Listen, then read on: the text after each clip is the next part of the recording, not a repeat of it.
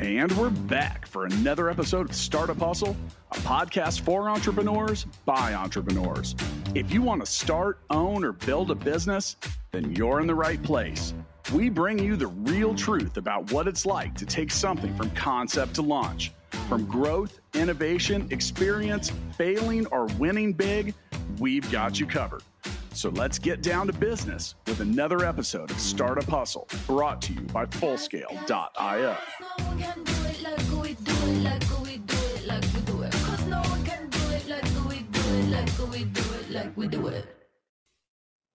And we're back for another episode of the Startup Hustle. This is your host, Matt Watson. Today, I'm joined by Alex Polyakov. He is the CEO and founder of Project Simple. We're going to be talking about how to manage software projects today, which are never easy to do. And most software projects, kind of go off the rails, take longer than you think, all the problems. So hopefully he can give us some great tips today about how to manage software projects. I know I could always use some more tips. I do want to remind everybody before we get started, today's sponsor is Fullscale, which is my company. If you need to hire a software development team, we've got over 300 employees working for dozens of other companies, building all sorts of technology, different tech stacks. You can check us out at Fullscale.io. Alex, welcome to the show, man. Yeah, thanks. Thanks for having me, Matt. So I'm hoping that you have like some magic button, holy grail solution to make managing software easier. Is that what you're going to tell us today? I would hope to think so. However, it would be a little too arrogant to assume that one size fits all is what works for everybody. It really depends on the size of the team that people have. Managing projects is not easy, and the style and things you have to pay attention to really changes when you're a small team, let's say, 3 to 10 people versus multiple teams, and then eventually an enterprise company with, upwards of it's all totally different. Yeah. So there is no real panacea, and everybody keeps on trying to find the right way of doing things. But it's not really about, coming up with anything new. It's about wrapping it into things that we know. A lot of it's the fundamentals, right? At the end of the day, it's the fundamentals. You have to be good at the fundamentals. Yeah, and if you think about it, like the leap of software engineering, I've been around doing engineering for about 25 years. So I can only think about the last 20 years, but in the last 20 years, the discipline really changed. We had the waterfall, and then Agile came around, we changed things, and this is where then it evolved into DevOps-centric, metric-based development. And then eventually the product management became its own discipline. So there's been a lot of evolution since. And, I think with all of those things combined, it's hard to see the entire picture, especially because people today, they learn things in pieces and there's so much information, it's hard to put it all together. Well, and it's hard to be a manager, a VP of engineering, a CTO, any kind of engineering leader, and also be an expert at all of those things. But that's the job, right? As an engineering leader, you have to understand all of those things, figure out how to manage a team, run a team, and accomplish all those things. Yeah, but what about the conflicts, right? So there is a new product organization now, right? Previously, there were just business units, line of business, and they told you the business rules and you had to implement software. So you really had only one person running the technology side. Now you have two. You have the product management side responsible for the product and the marketing, right? And anything usability, metrics, data, etc. And then you have the engineering side, which is the discipline of building things. And now they're colliding because you have the so-called non-functional requirements, right? The architecture, the design, scalability things conflicting with the product-centric vision. We need more features so we could sell. And, the conflict of these two roles is pretty significant. So I think that also adds to the chaos. It creates a healthy conflict, though, that a lot of people need, right? Because I feel like in a lot of companies, if the engineering team or the software development team is kind of in control of the roadmap, they like to work on like maintenance projects and technical debt and just rewriting stuff that works. And they just kind of get in this loop of like non-productivity, I feel like, at big corporations. Where if you have the product team that is really driving more of what's being worked on, I feel like in a lot of companies, they're going to work on things that are more productive. Yes and no, right? So I guess the right answer here is it depends.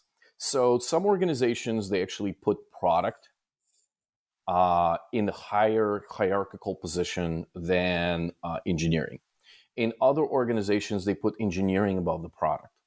And in some of them, they're kind of like sister departments, if you will. They're peers. They're peers, but they serve different purposes, and they bump heads a lot. And the reason I sometimes it's a healthy conflict, sometimes not so much. It's good to have different perspectives. However, it's important to realize when you're strong arming somebody too hard, and this goes towards the whole culture. Managing the culture of the organization, because it's easy to push people into building features for sales and not giving engineering enough time to work on the technical debt. It takes a healthy balance. And vice versa. It's easy to get into refactoring because we want to build things and then stall the project for the next 6 months, while the market is losing the opportunity to bring something to the end users and make money. So I think understanding those things is critical, and it's not easy. Anytime there's a partnership, that's what gets things very complicated. Well, I feel like a lot of engineering teams struggle because of the product part of it, though. Like, they don't have the right requirements, they don't have the right like roadmap and direction of where we're trying to go. And I especially feel like that's a problem in bigger companies, because the product teams, I don't know how else to describe this, they sort of get neutered. They don't want to take any risk. They don't want to make any big changes, so there's not a lot of innovation really going on, because nobody wants to take the risk to make the big changes that need to be made. Like the company I sold 12 years ago, they haven't changed the product in 12 years because everybody is scared to change it. Like even the icons are the same. The buttons are the same. Like they're terrified to make the changes, and I feel like so many corporations end up in that problem. That's a good point. I think the problem is that the generic title of a product manager is hard to identify, right? If you think about product managers, sometimes, anybody straight out of college that's being hired to manage a product doesn't have enough experience. Right, so it's going to be a struggle. It's going to be, it's going to be a person that's very susceptible to stakeholders, right? Because they're going to take orders; they don't know any better. Yeah. It's going to be somebody that really hasn't built stuff, so maybe book smart, but they need the experience to get some strong legs, underneath of them. But then you have the opposite picture. You have somebody that's been in the industry for, let's say, 30 years. And not aggressive enough to make changes, right? So where do you find a balance of experienced people that can take the leadership, that can make bets on the way the markets are evolving, and actually be trusted to make those leaps and bounds? And that's the hard part. That starts with the leadership at the top, right? The leadership at the top has to build that culture to say, we're willing to make those changes and be that way and do that. Yes, and the best part about it is you can actually test things now. If the software cycles are small, you don't need to wait a year, right, to produce something that you can take to market. You can do the same thing. Whenever I end up in a new environment, what I've actually done is I try to convince the leadership to have a startup within the enterprise. Right. That's what we need. Identify some budget. Get a small group of people. It does not need to be big. Just one team. One team to start making progress on something where you can place a bet. If you've burned 3 months worth of salaries for people to actually try to go after it to test something and it didn't play out, well, you're a big enterprise. You can probably take that. That's not a big deal, right? But if it does play out, and if you're getting early customers on board, and if you treat it as a startup, then you can start adding people and growing to it and allocating more budget. The problem that we have is that most of the time they try to use a traditional keep the lights on people to try to conquer new market opportunities. And that's where things They're different kind of fall apart. personalities. Absolutely. Yeah. Well, tell us more about your company, Project Simple. It's projectsimple.ai. For those who are listening, check it out. It's a type of project management software, right? So tell us more about your company and why you decided to start a company in this space and how you guys are different. Oh God, good question. So, you can say you were crazy. That's a valid answer. Oh well, that's I kind of everybody tells me I'm crazy because I've went into this space. When I tell people, hey, I have a better way of doing agile project management, they ask me like, why would you even do that? There's hundreds of solutions, and I tell people this very same answer. So everybody who's in development knows a product called Jira. It's the biggest one on the market. It's been around for 20 years. You know, it used to be a godsend about 20 years ago, not so much anymore. But when you look at the field of alternatives, there's really not much out there. Everybody else is sort of a clone or tries to be a clone. A little bit better user experience, but not anything drastically different. Sort of, you know, you take a look at one, you take a look at the other. You can actually compare the features. They're almost identical. The problem is that it still doesn't solve the problems in development. The issues still exist. You know, why do we need to reconfigure all the teams to run their own independent development cycles when you have multiple teams on the same project? Can't we have a simple process of delivering the structure for development across the entire project?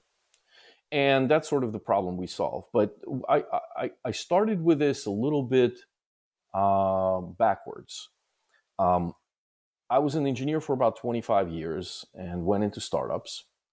And I started to encounter problems with delivery. I'm selling things. Then I come back and tell teams, hey, listen, here's what we need to deliver, agile process and all. Then I come back to them and the teams are like, hey, Alex, we're not going to get this done. I go, whoa, why not? The answer I get usually is like, well, you know, it's going to take us longer. And my frustration was always in, why didn't you guys raise your hand earlier to tell me that you're running into potential issues, or just flag the fact that we're at risk? And most of the time people are afraid of saying that.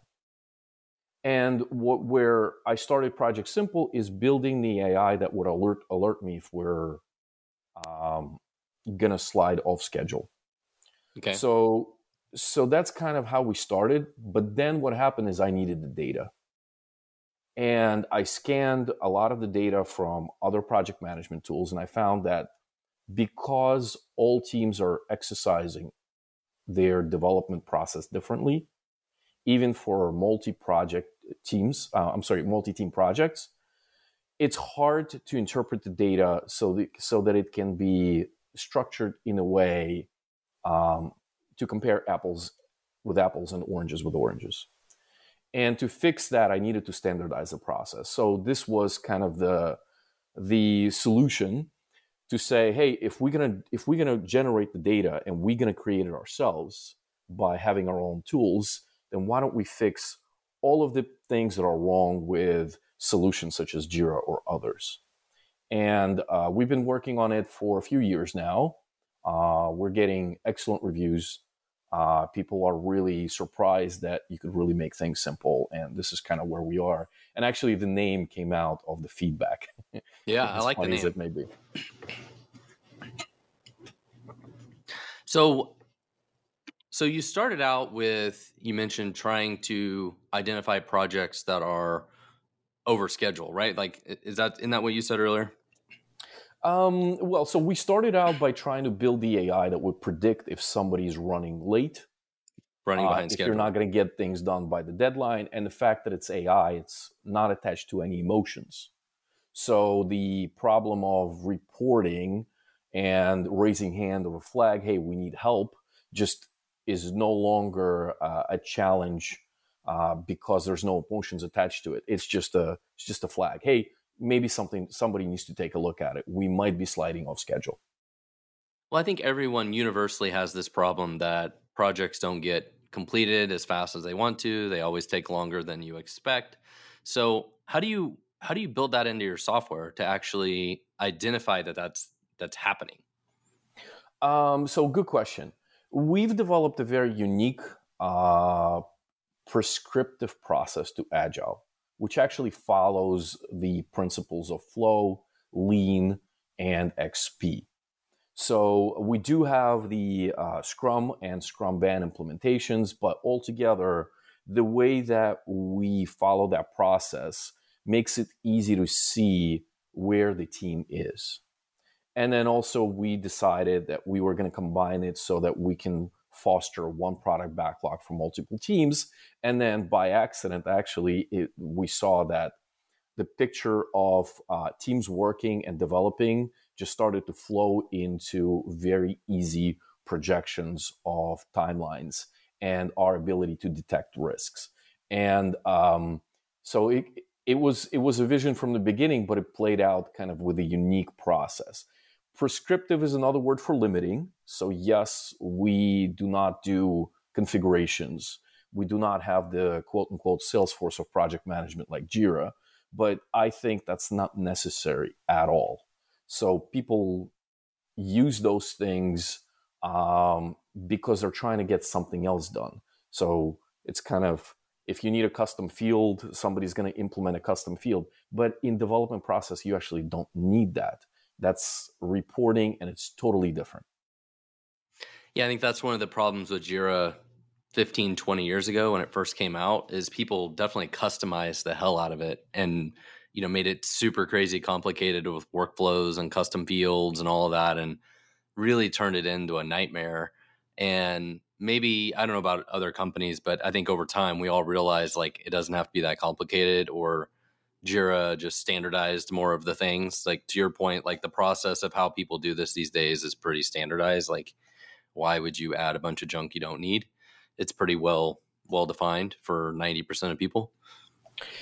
The other challenge is when you give people the ability to configure things, they will configure it in the way that's not intended. Yeah, right? For sure. So people say, "Hey, we want to be agile," but then they would go ahead and implement some silly process that's not allowing people to change statuses. Well, and that's right. And so that's part of your advantage too, where Jira over time is trying to go to other verticals and do other things, right? They're trying to expand to do project management for all sorts of things, not just IT, where eventually they create a project that is, or a product potentially that's too generic, right? That isn't as specialized for the niche. And you're coming in, you're like, look, we're trying to build the very best project management software only for this one thing with all the best practices. And it's a very opinionated software, right? Your software is very opinionated to some degree about this is how you should create software and manage these projects. And as long as people buy into that, it's a perfect tool. Is that a fair statement? Yes. I mean, just like I said in the beginning, it's not a one size fits all. It's going to, it may not be a fit for all of the teams. But the problems we wanted to solve are, tenfold, right? So the number one is multi-team, right? There are projects that are multi-team. Each team does its own process. You can't see across of them. This is the principle of agile scalability. It needs to be built in with that in mind. In Jira, if you have one team and another team on the same project, they have their own individual workspaces, and you can't do product visibility. Because you can't do product visibility, people buy product tools, product boards, and etc. solutions because they need strategic thinking. So one second. So in Jira, you're really referring to them having more than one project, right? As more than one team. Yeah, they have this this setting where each team is associated with one kind of project. Yeah, it's not a multi-team project setup. I definitely agree. That's hard. That's hard when you've got a lot of developers and you kind of would like to have more projects, but that makes it all more siloed and isolated and harder to manage. Exactly. And it's not easy to fix. If you've been around for 20 years, imagine how much data they have. So if you were going to refactor it to support this, you might as well write out a new product. I mean, it's a very complicated architectural solution to try to do that at the Jira level right now, 20 years later with 80,000 customers or however they claim. So I'd probably say that this is the biggest issue in managing larger projects. But for smaller teams, you need to have no configuration. You need to have clear visibility. Hey, what are my bugs? What are my support cases? What's my backlog? And have the ability to drive a metrics-driven approach to development, right? In Jira, you have to read everything to understand where are you right now. I wanted to build a system where you don't have to read anything, you just glance at it, and there's quick indicators that you could tell if you need to take a look at something or not. Well, you gave me a demo a few weeks ago or a few months ago when we first talked, and I was super impressed with the tool. Honestly, I was super, super impressed. But I feel like I have the same problem that a lot of other people have that you talk to. It's like, how do you then convince them to switch, right? Like, I'm still using Jira, I haven't switched. How do you, that's got to be like the holy grail problem for you as a company is, right? Like, how do you, and you got to have enough to entice people to switch, right? The switching costs, I don't want to say the switching costs are high for this, because it's not like you're changing accounting systems or phone systems or some other things which have a much higher switching cost than this does, but it's still disruptive, right? Like, people don't want to make the change. So I'm curious, how have you figured out how to crack that? Because I feel like that is going to be one of your biggest challenges. So very good question, and the answer is yes, absolutely. So number one, you don't actually need to switch. What you could do is you could just stop one day by using Jira for your next sprint. You can copy only the backlog items for your next sprint and just start. Right? Is there an import? There is, but I'll talk about it a little bit later. But that's one way to start, sort of the manual way, right? So if you have a small team, you don't really care about historical data, you can do it that way, and it takes no effort, right? Most of the time, the backlogs are bloated. They have things in there that they should never have. It's the list of shit you're never going to do. Exactly. So starting over is actually a great way to get rid of that dead weight. The other way, and it's something that we're releasing soon, is the ability to sign up and import your entire team, your entire backlog, and do the bi-directional sync. Wow. Yes. So again, this is maybe a news too soon, but we're coming out with it shortly. And, lots of teams have asked for it. That's why we jumped on it, number one. But we're always looking at things that will make it easier. Go ahead. The switching part of it is the hard part, right? Like, and this isn't just for you, it's for any entrepreneur that's listening, right? When you're trying to sell your product to somebody else, it's one thing to convince them that you have a better mousetrap, you built a better product, but then actually getting people to switch is really difficult, because it can't just be like marginally better, right? If you call me and be like, oh, I can save you $20 a month, I'd be like, it ain't worth my effort to save the $20 a month. Like, forget that, right? Like, it's got to be a huge advantage. Like, it's got to be 10x better or something to get me to do the switch. But the easier you can make it to switch, right? Then it's less risk for me to say, you know what? If all I have to do is click the import button, all my junk shows up in there, and then I can kind of play with it, and there's less risk and less time for me to make the change, then I think that dramatically reduces that, barrier to get people to make the switch. We do it even better. The next phase, once we release the import, when you bring it in, when you import all of your backlog, we will actually show you all of your team's dysfunction in the past 3 months. No. Backlog, and we'll tell you how to make it better. I don't know if I want to see that. That sounds like Schrodinger's cat. Like, is the cat alive or dead in the box kind of thing? Like, I don't even know if I want to know. Well, to be honest, I mean, that's the power of AI, right? We got to use it. We can crunch, we can detect a lot of things. And it's awesome that way, because so far, everything that we've done, we've mostly done by human analysis. even to the point of comparing cycle times, right, on tasks being completed. People will do it by hand, looking at a Jira report every sprint, but they won't compare trending, or they'll have to import it into Excel sheets. Why are we still doing it in the archaic way? I don't know. Well, I'm honestly still excited to try this. I think there could be big value for it for my startup. I mean, obviously at Full Scale, we do work for dozens of companies. If anybody's listening, you can check us out, fullscale.io. I think it'd be, really useful for all of our customers, right? Like, how do we take a product like yours and recommend it to our customers if it works well for us? So I'm excited to play with it some more.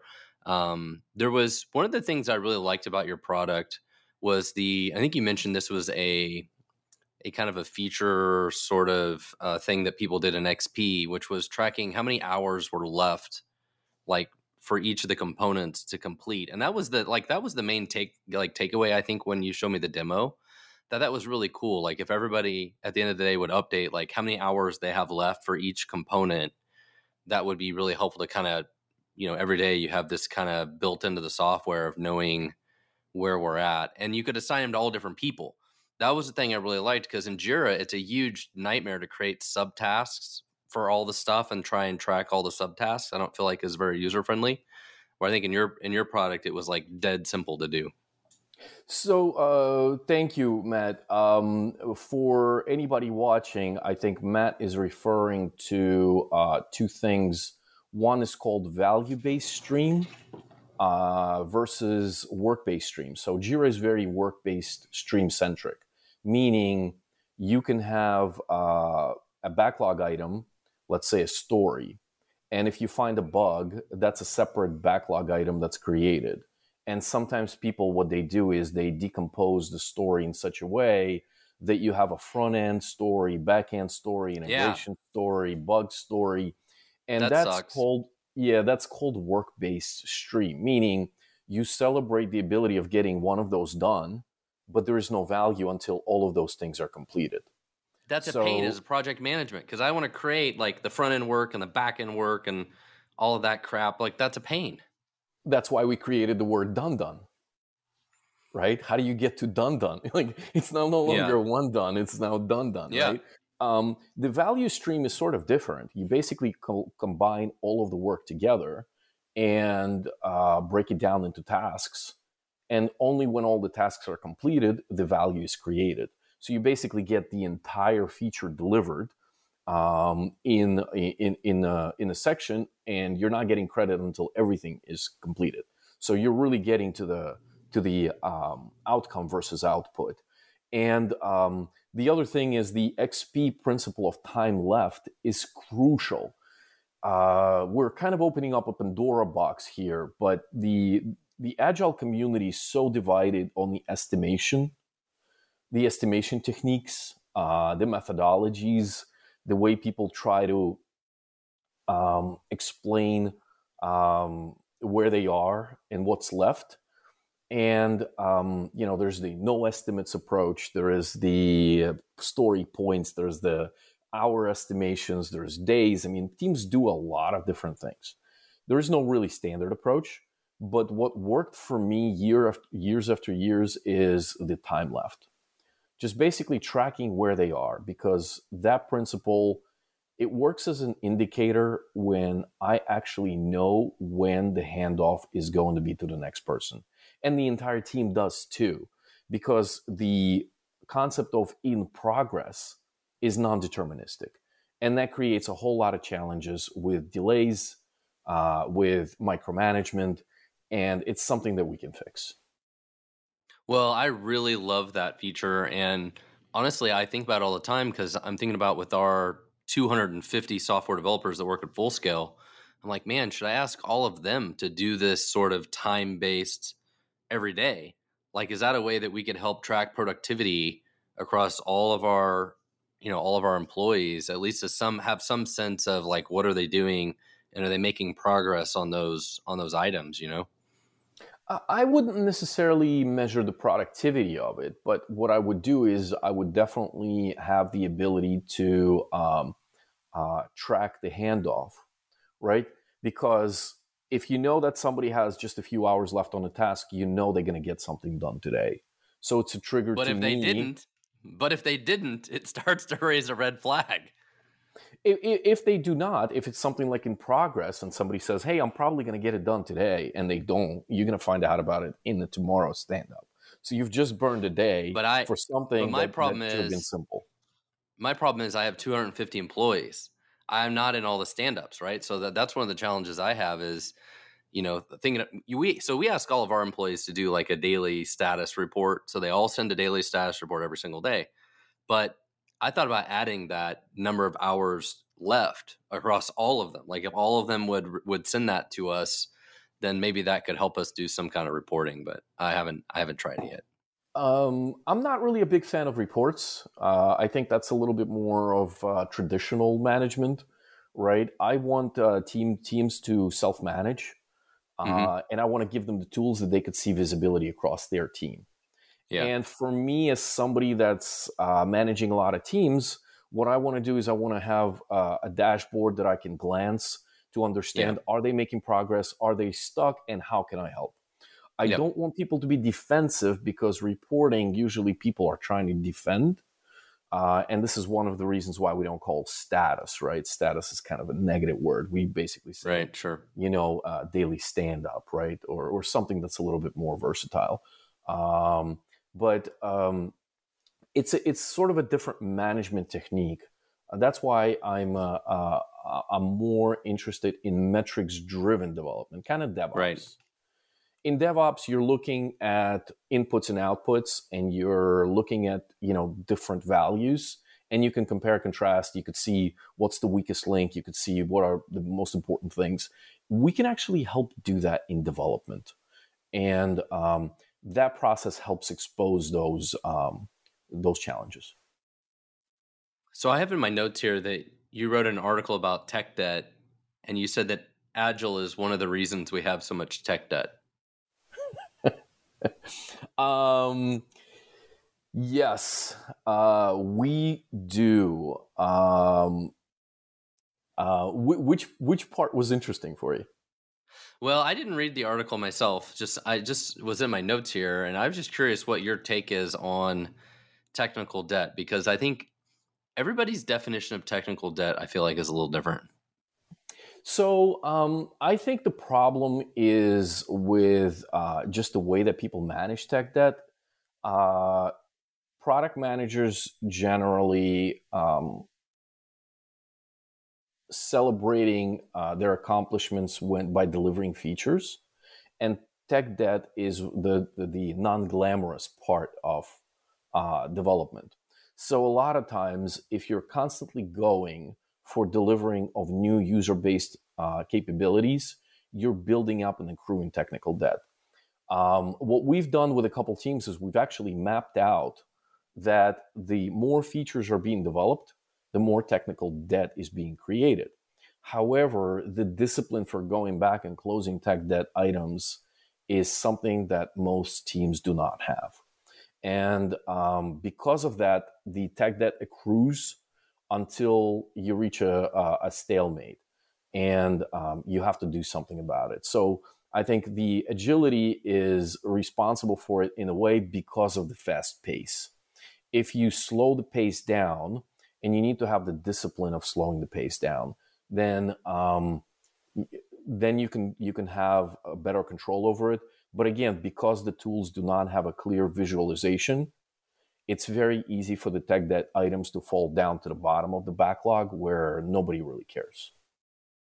Yeah, but I don't believe that in every software project that you do, that technical debt gets created as a byproduct of every sprint or release. Depends on what you're doing, right? I mean, I would call them technical assets, not a technical debt, right? Like, not everything is a debt. Like, unless your developers are absolutely horrible and they just create garbage every single release, right? Like, you should be building assets every release.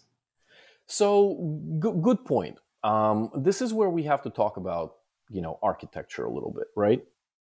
Do you start a project with a perfect architecture? or do you No. start a project with the feature? So the way I always was taught is you build software, and architecture is a byproduct of your decisions. So you build functionality, and then you refactor it when you encounter that you need to cover more and more. So you get architecture in the end. You don't get architectures up front, unless you're building something very, very specific where architecture is critical. And if you follow that approach, then all the time you're going to need to refactor. All the time you need to go back, and really the tech debt is the discipline of going back to make things the way that they should be in the perfect world. But I agree, not every technical debt needs to be repaid. Some of it you could live with, and it's up to prioritization. So here's another analogy to something I'm dealing with right now. So at Full Scale, and a totally different thing, and a different analogy, okay?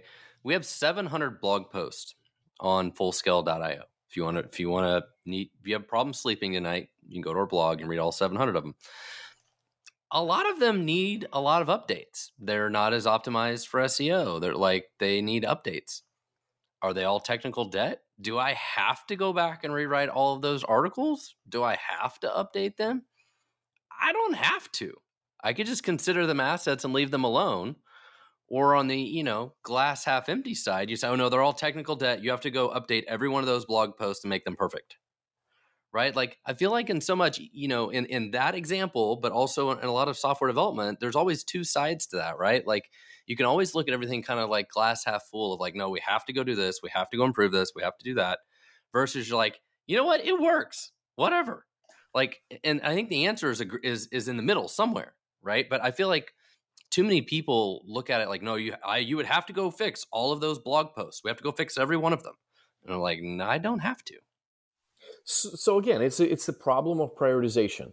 If you have a challenge, you have to fix it, but you have to understand the value, right? So usually it doesn't become a tech debt just because somebody likes a better styling, for example, right? That's no, the developers do. The developers do. Well, they do, but they don't think strategically about it. They're like, I just want to go fix this code. Just like my content writers are like, well, I need to go update the article so the SEO score is 80 because I want to make it be 80 out of 100. Well, you have to review it, right? So somebody has to go in and review. Hey, here's a recommendation by an engineer. Do we want to take it or not?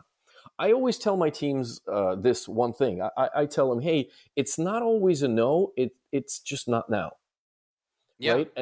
And then it may not ever become important. There were so many user stories that I once had that we were going to refactor.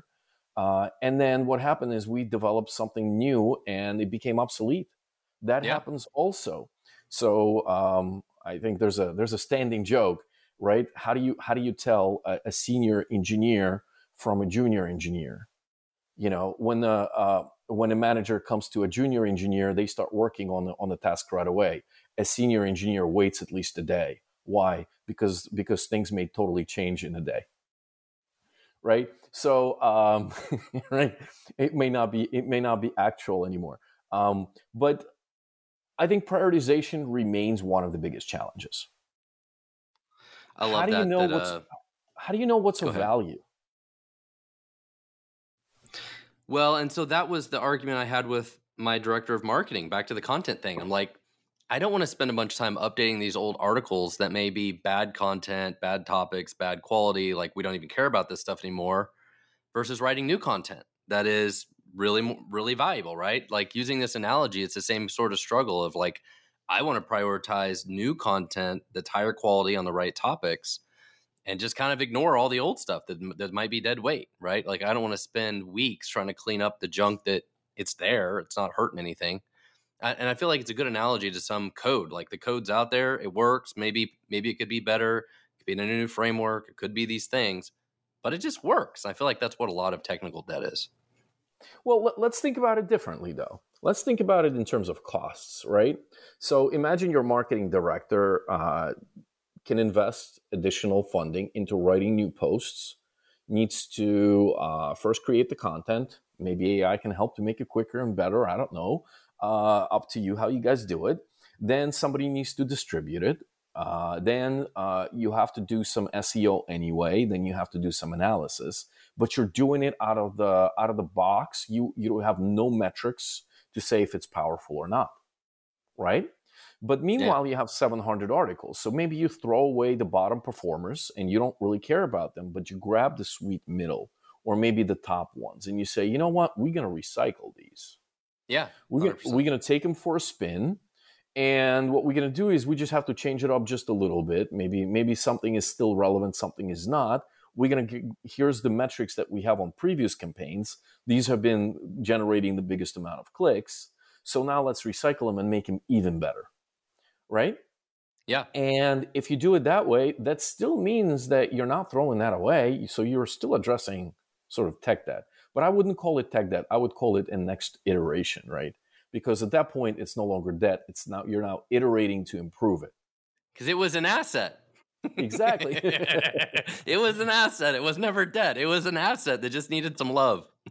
Yeah, exactly. A button that didn't work right correctly, but did things incorrectly could actually be helpful. Yeah. That's the thing about software. There's no final version, right? Like it's like fashion. There's no final version. It just continues to change and evolve, and especially in most businesses, right? It's like never ending. And even at Full Scale, we have our own internal software that we've built, and I'm looking at part of it, thinking about throwing it all away and buying some other third-party product. It's like obsolete, all this like years of work out, right? And just buy some other product off the shelf. So it's like I don't have to custom build it and support this thing anymore, And that to your joke earlier, right? It's like it's all technical debt until you wait long enough that it's obsolete. Yeah, the lifetime cost of ownership is very important, right? So if you're building something and you're maintaining it for your own self, well, you're gonna have to keep the team. You're gonna have to support it. You're gonna have to manage it. You have to have somebody that's constantly thinking about it, feedback loops and all that. So yeah, it's a long-term investment. But I have a different analogy about software. It comes from my dad. My dad told me this about working on my first house when I got it. He said, Alex, you can never finish remodeling. You can only stop. Software goes the same route. I love that. I'm going to write that down. Well, I really appreciate having you on the show today. And I think at Full Scale, I'm really excited to try your product. And I sincerely mean that. And hopefully it's something that we can recommend to our other clients. We have over 50 clients that we do work with, building all sorts of software for our customers. You can check us out at fullscale.io. And your company is at projectsimple.ai, right? And this is Alex Polikov. Really, really appreciate you being on the show today. As I end the show, I always like to ask if you have any last words of wisdom for other entrepreneurs out there.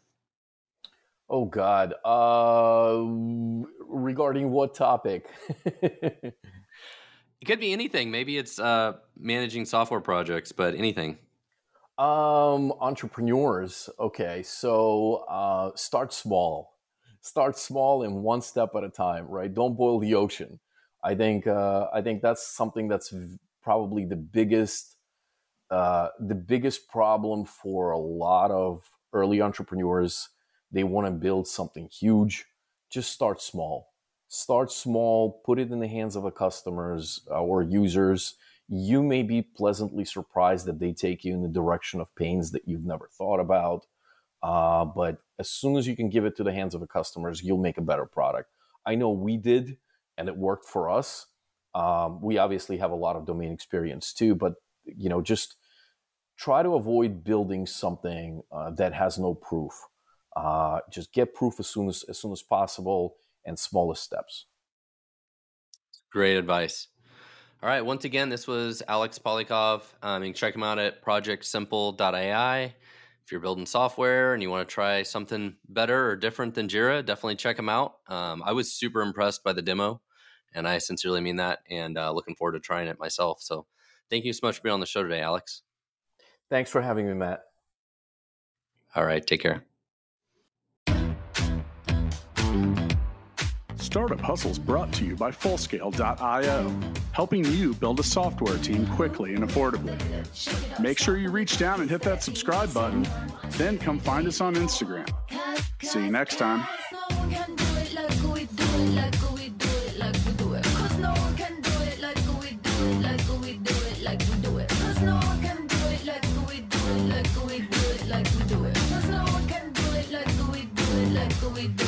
We do it.